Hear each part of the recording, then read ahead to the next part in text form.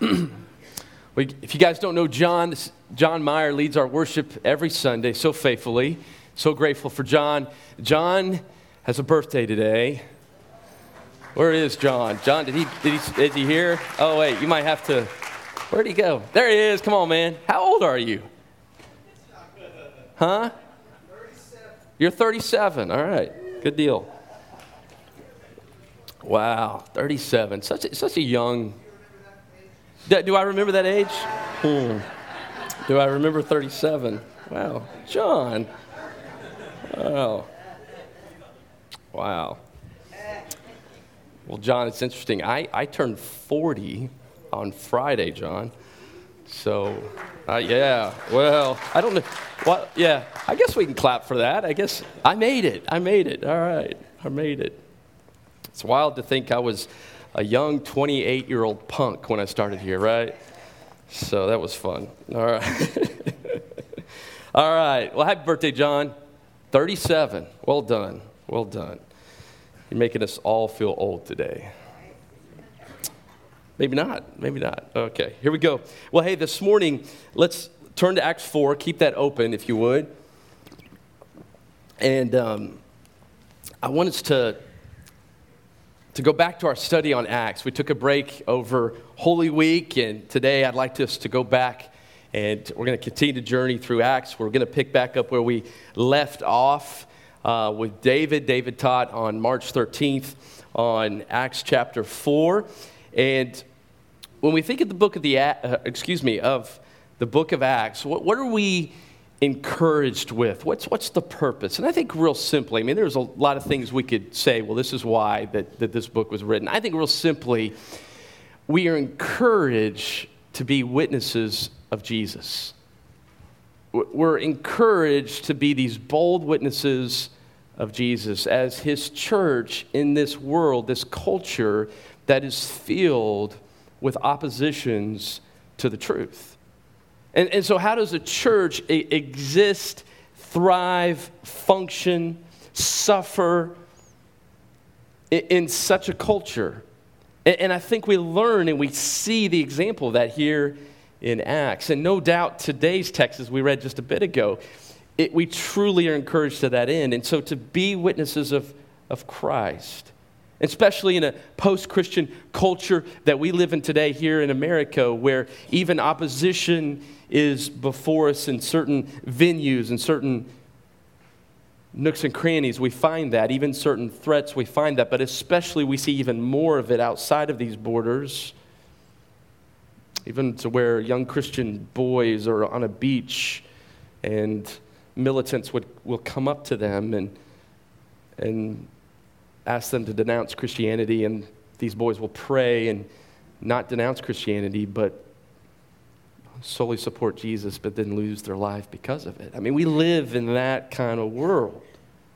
And so how do we as a church respond? The question is, do we shrink back and just kind of get in our holy huddle and stay silent and just kind of keep things safe? Or do we have a different calling? And I think in today's text, we see that we are to be that light of the world, that bold witness that shines bright, even in the face of opposition. And so today, I want us to think about our witness. Are we bold and clear in what we believe in, even in the face of opposition? Or maybe today, as we look at today's text, we could pray and begin to ask the Lord, help me to be more bold. Help me to be more clear in my testimony of faith to others. Because I know all of us, as we journey through life, whether it's at work or whether it's with family members, wherever we're at, we will come across those who don't believe the same. And so how shall we respond? How shall we respond to even the public or the secular voice? And I think today we're encouraged to respond just as Peter and John does here in Acts 4. And so what's the context? Let me get you caught up a little bit. So we're in Acts 4. We're going to look at verse 13. But what has happened before in the last chapter in Acts 3 and even the beginning of chapter 4 is significant. Peter and John is going into the temple in Acts chapter 3. There is this man who is lame. He cannot walk, and he is begged at the gates of the temple for many, many years. And here we find today that he is 40 or older, and he hadn't been able to walk since he was born. And so Peter and John walk into the temple, and no doubt they have seen this guy before. But on this particular day, the scripture tells us that Peter and John fixed their gaze on this man. And in that moment, as they're communicating with him that, hey, listen, we don't have mere money to give you, but what I have to give you is a whole lot better. And in Jesus' name, this man is healed. Now, what we believe is to happen here is that by the Holy Spirit, in that moment, Peter is given this, we would call a spiritual gift of faith to bring healing to this man by nothing that Peter can do, but by the name of Jesus, is what Peter says. And as a result, this man stands, he begins to walk, he begins to jump and leap and walk around. And so what happens is people in the temple all come to Peter and John. And wouldn't you? And they're blown away by this. And so Peter takes the opportunity to testify about the power that has brought the healing to this man, and it's the power of Jesus' name. And he testifies to who Jesus is. Well, the religious crew doesn't like that. They don't like it. Because they're on their territory. They're going to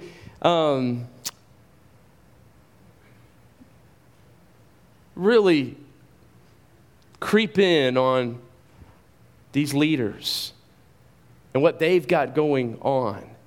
They're going to rob the spotlight. And so the leaders don't like it. Well, Peter and John, they continued to testify even to the religious leaders. And they teach and proclaim in chapter 4, verse 2, about Jesus and the resurrection of the dead, that Jesus is alive and that we can experience new life and resurrection from the dead in Jesus Christ. And then even down, what happens next is they're put in prison overnight. They're jailed. They're arrested. And the next day, they're questioned about this healing by the religious crew, the Sanhedrin. And these Jewish leaders ask them, how has this man been healed? And again, they point to Jesus by the powerful name of Jesus Christ. And they preach that in Jesus, salvation is found only in him and nowhere else. Well, the leaders don't like that. They don't like that one bit. But in today's text, I want us to see, how do they respond to the response of Peter and John to their questioning? And that's where we pick up today. And so that's the context. We got to know that, because that's why we're at this moment in the text. And so look at verse 13. Now, as they observed the confidence, the boldness of Peter and John, and understood that they were uneducated and untrained men, they were amazed and began to recognize them as having been with Jesus. And seeing the man who had been healed standing with them, they had nothing to say in reply. And so here's Peter and John. They've spent the night in prison. Now they're before these guys. They've just taught about Jesus being the only way to receive salvation. And here with Peter and John is the man who'd been healed. And so here you got these two guys that were part of this ragtag group with Jesus, right? And they were former fishermen. And these esteemed leaders full of scholarship, power, and rule are looking at these guys, and they recognize something about them, that they're uneducated and untrained. What does that mean?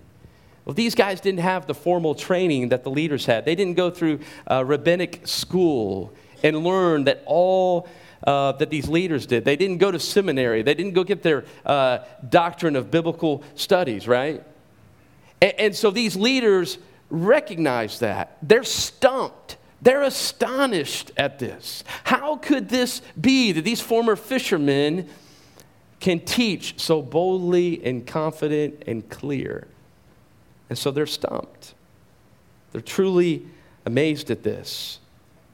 Isn't it interesting what the Jewish religious leaders have observed about these two guys? They also observed about Jesus. In John 7, verse 15, listen to what the Jews said about Jesus when he was here on earth. They says, how has this man Jesus become learned, having never been educated? Like Jesus, Peter and John, never been educated through the rabbinic training or education that these leaders had, but yet they speak boldly, authoritatively about the things of God, about the things of Christ. And so they were amazed, and they begin to recognize, look at the end of verse 13, a huge verse. They begin to recognize them as having been with Jesus. The lights come on for them a little bit here, and they start thinking, wow, these guys are similar to what Jesus was like. Wouldn't that be amazing to have that said about our lives? Wouldn't that be amazing to have others observe that? And these guys begin to think, wow, these guys are similar to Jesus and how he was. What an amazing testimony. We remember in Luke chapter 6, verse 40, remember what Jesus said? He said, a pupil is not above his teacher, but everyone after he has been fully trained will be like his teacher. And so it wasn't just mere similarity that these two had, Peter and John, that they used to be like their former teacher. No, this is more. What was observed by the Jewish religious leaders was that which was created by the presence of the living Christ in these two guys. And yes, they had been with Jesus, and they had been changed by Jesus. And so I think this first verse bids us to ask a question. What do others observe about our own lives? What do they observe? And here with Peter and John, they observed that they had been with Jesus. Then the religious leaders see this man who has been healed standing with them as well. And what does the text say? Look at verse 14. They had nothing to say in reply. They are left speechless. They have nothing to say. They're unable to dispute the apostles' claim that Jesus' power had healed this former beggar who was lame but now can walk. They can't say anything. This is an amazing scene. I hope you can kind of get it in your head of what this may have looked like. Amazing. And so look what happens next in verse 15. When they had ordered them to leave the council of the Sanhedrin, these religious leaders began to confer with one another, saying, what shall we do with these men? For the fact that a noteworthy miracle has taken place through them is apparent to all who live in Jerusalem, and we can't deny it. But so that it will not spread any further among the people, let us warn them to speak no longer to any man in this name. And when they had summoned them, they were commanded them not to speak or teach at all in the name of Jesus. So what do we see here? In verse 16, we see that, hey, they take note that, yes, a noteworthy miracle has taken place. They can't deny it. In fact, all of Jerusalem knows that this was a miracle. They can't deny it. So it's interesting. In verse 16, they seem to acknowledge some truth. But what's amazing is look at the shift in verse 17. We can't deny it, but, right? But let's keep them quiet about it. Isn't that interesting? We see the depth of depravity right here in this text. It's kind of like this. It's kind of like if somebody finds medicine or a pill that cures cancer. They found it. They found it. Cures it. But then they go and they tell no one. They tell no one. That's what happens in this text. Here's this truth, but then they want it to be silenced. And so what do we see here? obviously, with these leaders, they're not interested in truth. They're wrongdoing. They're wrong-thinking leaders that turn a deaf ear to what is right, to what is true, a blind eye to all this mounting evidence that is before them, even with this healed man. But when people are getting benefit from a wrong, they do what these leaders do, and they're not willing to be changed. I love what John Piper says about this text in this one sentence. He says this, he says, "The mind perceives reality selectively in order to justify what the heart desires." Kind of let that sink in a little bit. The mind perceives reality selectively in order to justify what the heart desires. These guys do not want to bend their heart to Jesus.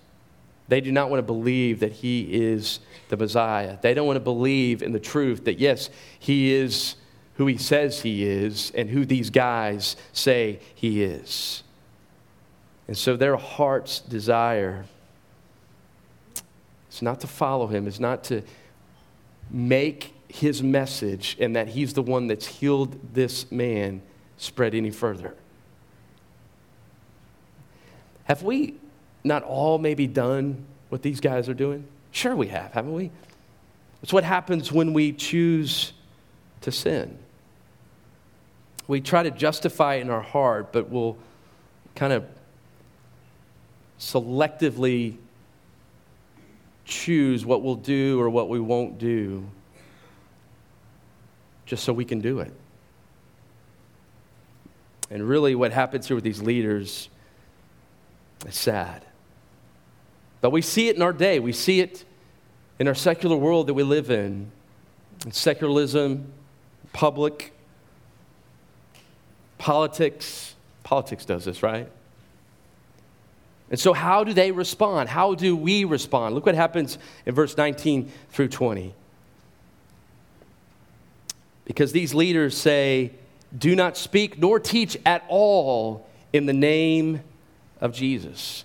But Peter and John, in verse 19, answered and said to them, "Whether it is right in the sight of God to give heed to you rather than to God, you be the judge. For we cannot stop speaking about what we have seen and heard." Wow. What do we learn about Peter and John here? They're full of great assurance. And what are they assured about?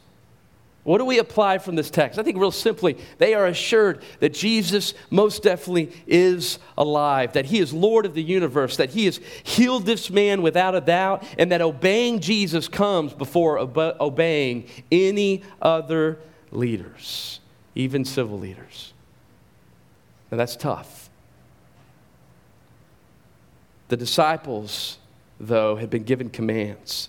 They've been given commands from Jesus to be what? To be his witnesses in Acts 1:8. We see that. To go and make disciples in Matthew 28.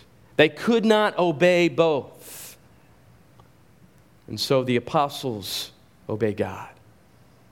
And what we see right here is the only basis for civil disobedience that the Bible permits. Paul, in places like Romans and in other places in Scripture, we're encouraged to obey our leaders that God has ordained to lead. But in this case, most definitely not. That we take the stand of truth and that we obey God. The rulers here obviously are anti-God, while the apostles are truly touched with the living God. And as a result, as we learn in verse 20, they cannot stop speaking about what they have seen and about what they have heard. Even opposition and threats will not stop these disciples. Why? Because they have been changed by the living Christ. Their lives have been changed.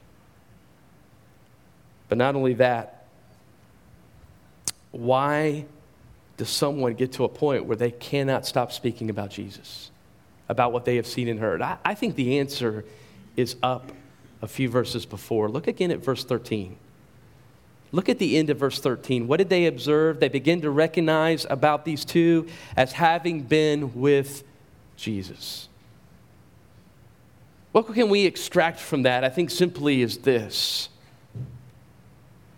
People that meet with Jesus, that spend time with Jesus in prayer and in the Word of God, something happens to their life to where they can't stop speaking about who He is, about what they have seen, about what they have heard.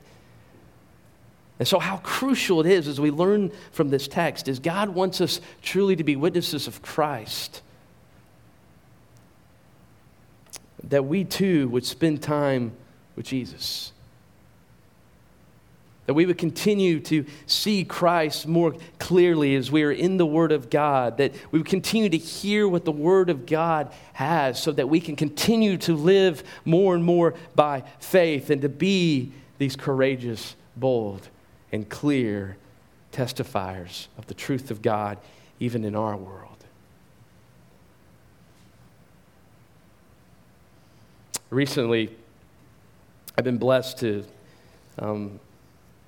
help out with the FCA over at Hebron High School, and specifically with the basketball team because of a schedule conflict. And it's been a joy to get to know some of these young men and young girls. And there was a young girl who is a sophomore.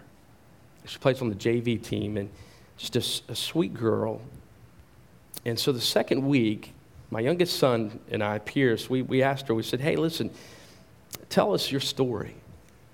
She began to tell me her story about how she has grown up in a Muslim home and how a year ago she came to know Christ as her Savior. And God has changed her life. Even in the midst of opposition, even in her own home, the place at school has become the place where she reads her Bible, studies her Bible. She leaves her Bible in her locker because she's not allowed to at home.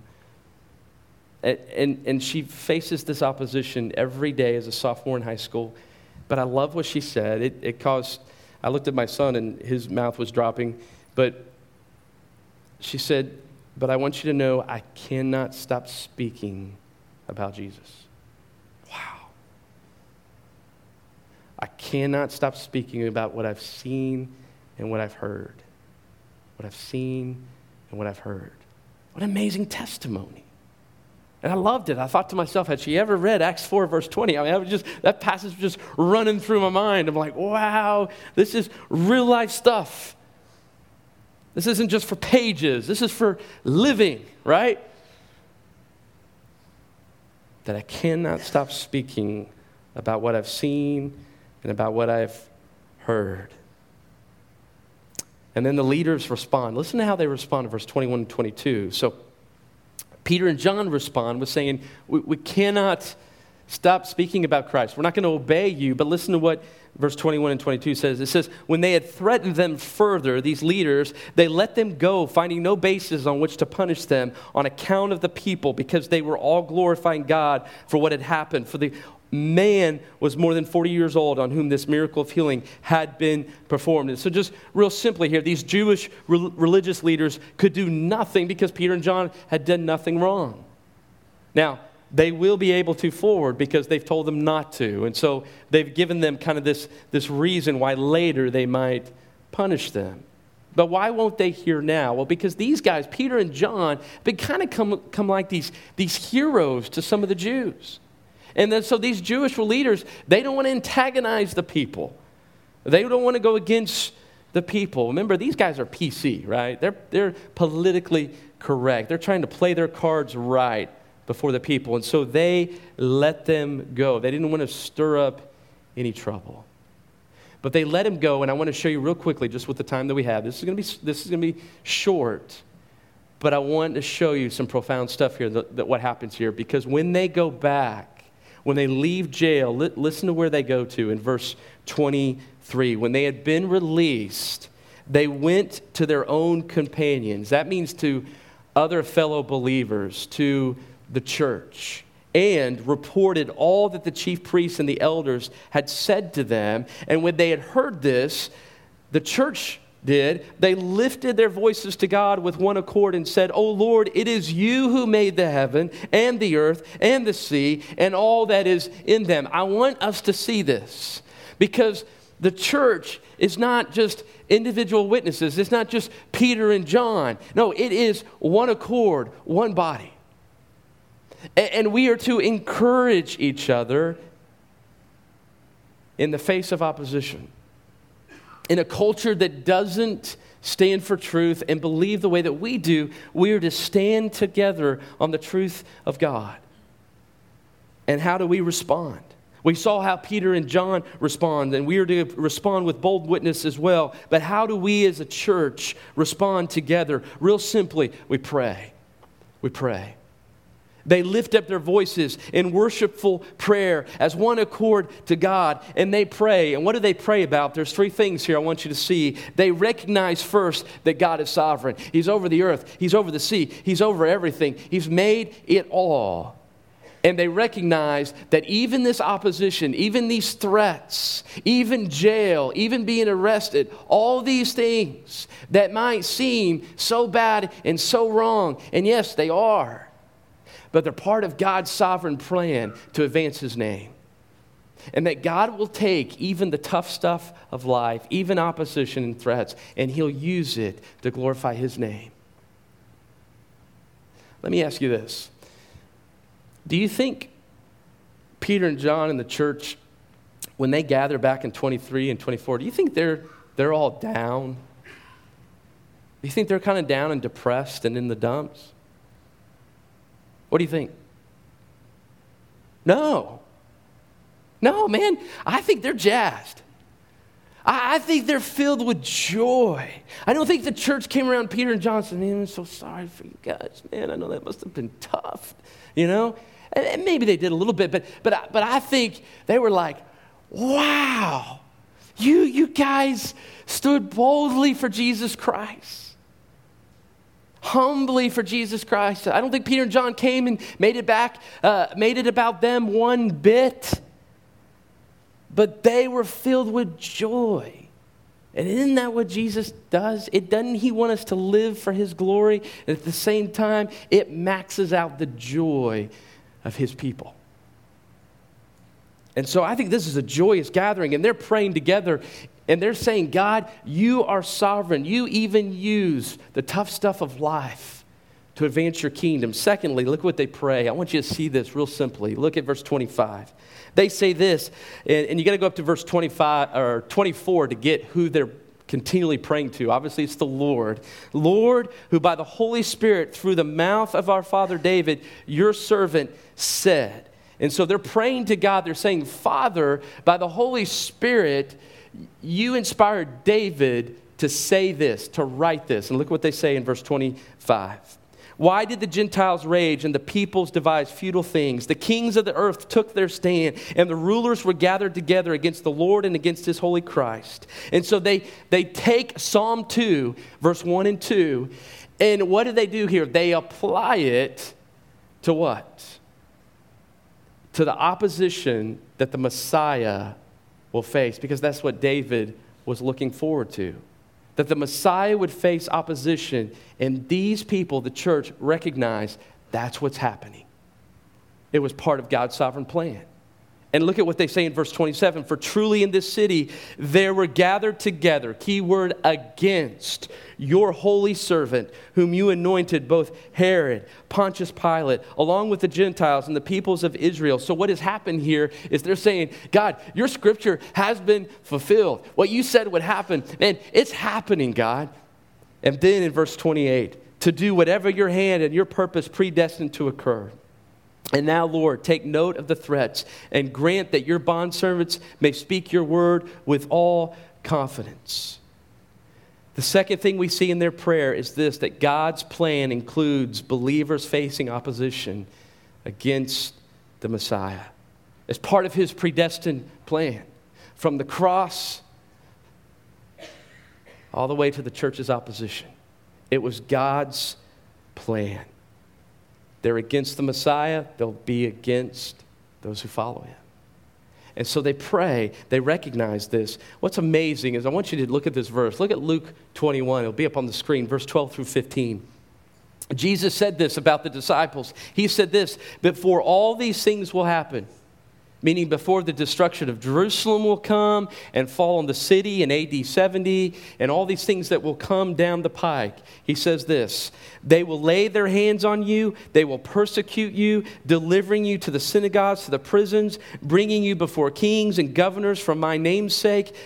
That's happened, or it is happening. It will lead to an opportunity for what? Your testimony. So make up your minds not to prepare beforehand to defend yourselves, for I will give you utterance and wisdom which none of your opponents will be able to resist or refute. Is that not what happens here in Acts 4? It does. God had used their arrest as an opportunity for what? Their testimony. God wants to take every opportunity of life.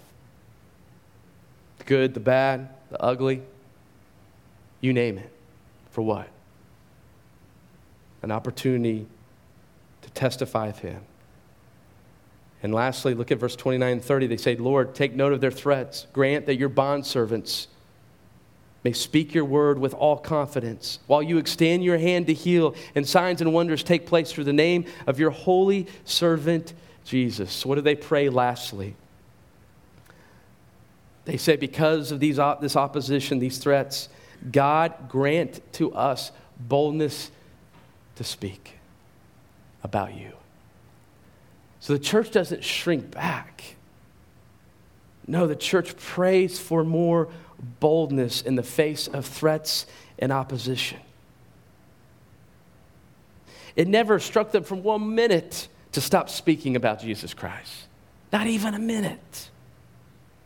Instead, they prayed that God would give them grace to be more bold. Not grace, or they weren't praying, God, send your wrath upon these people. No, they were praying, God, give us more grace to be more bold to speak of you. Because why? They were recognizing that God was working in their midst, even in the midst of threats and opposition. Warren Wiersbe says this. He says, prayer is not an escape from responsibility. It is our response to God's ability. True prayer energizes us, energizes the church for service and battle. That's what prayer does, and that's what this church did. And in verse 31, they had prayed, and the place where they had gathered together, it was shaken. They were all filled with the Holy Spirit and began to speak the word of God with boldness. When you read verse 31, you think about this text. You think about the day of Pentecost. That's what happened on the day of Pentecost. The place was shaken, right? The Holy Spirit came, and here's another one. Another physical demonstration of the power of God as the place is shaken. And in both times, the day of Pentecost and even here in chapter 4, God gives the fullness of His Holy Spirit. In both, He releases boldness and courage for His church to speak. And here, God pours out again the Spirit to empower His church for witness. And what we see here is what's desperately needed today in the church of America and in our church. And when we say something like that, it's not to get us down and say, oh, we're not doing this. Not at all. I mean, this church, they weren't praying because they weren't doing it. I mean, think of Peter and John. They were faithful. They were obedient. They took their stand. This church is faithful and obedient. They're praying. But what are they praying for, and why are they praying? They're praying, God, help us to continue to be bold in our witness. Why? Because the hardness of the world is getting harder and harder. There are people dying daily, slipping into a Christless eternity. And that's why we've got to pray. We've got to pray for the church to be bold and confident and clear in what we believe about the truth of Jesus Christ, that He is alive and that He is the one who saves, and salvation is found in no one else but Him. The need of the world is great, and so Christ's church must be bold with the truth. And so may we simply today, my goal, I tell you, all week, as I've been studying, even up to last night, I thought, Lord, I just want to encourage the church today. I just want to encourage. I hope you walk away today encouraged about your relationship with Christ, to grow closer to Him, to meet with Him daily, to see Him and to hear from Him, so that as we read the Word of God, that our faith will continue to grow so that we could not stop speaking about Him. Whether it's opportunities in the office at work, or opportunities in the neighborhood, or opportunities with family, that we would not shrink back in testifying about Jesus.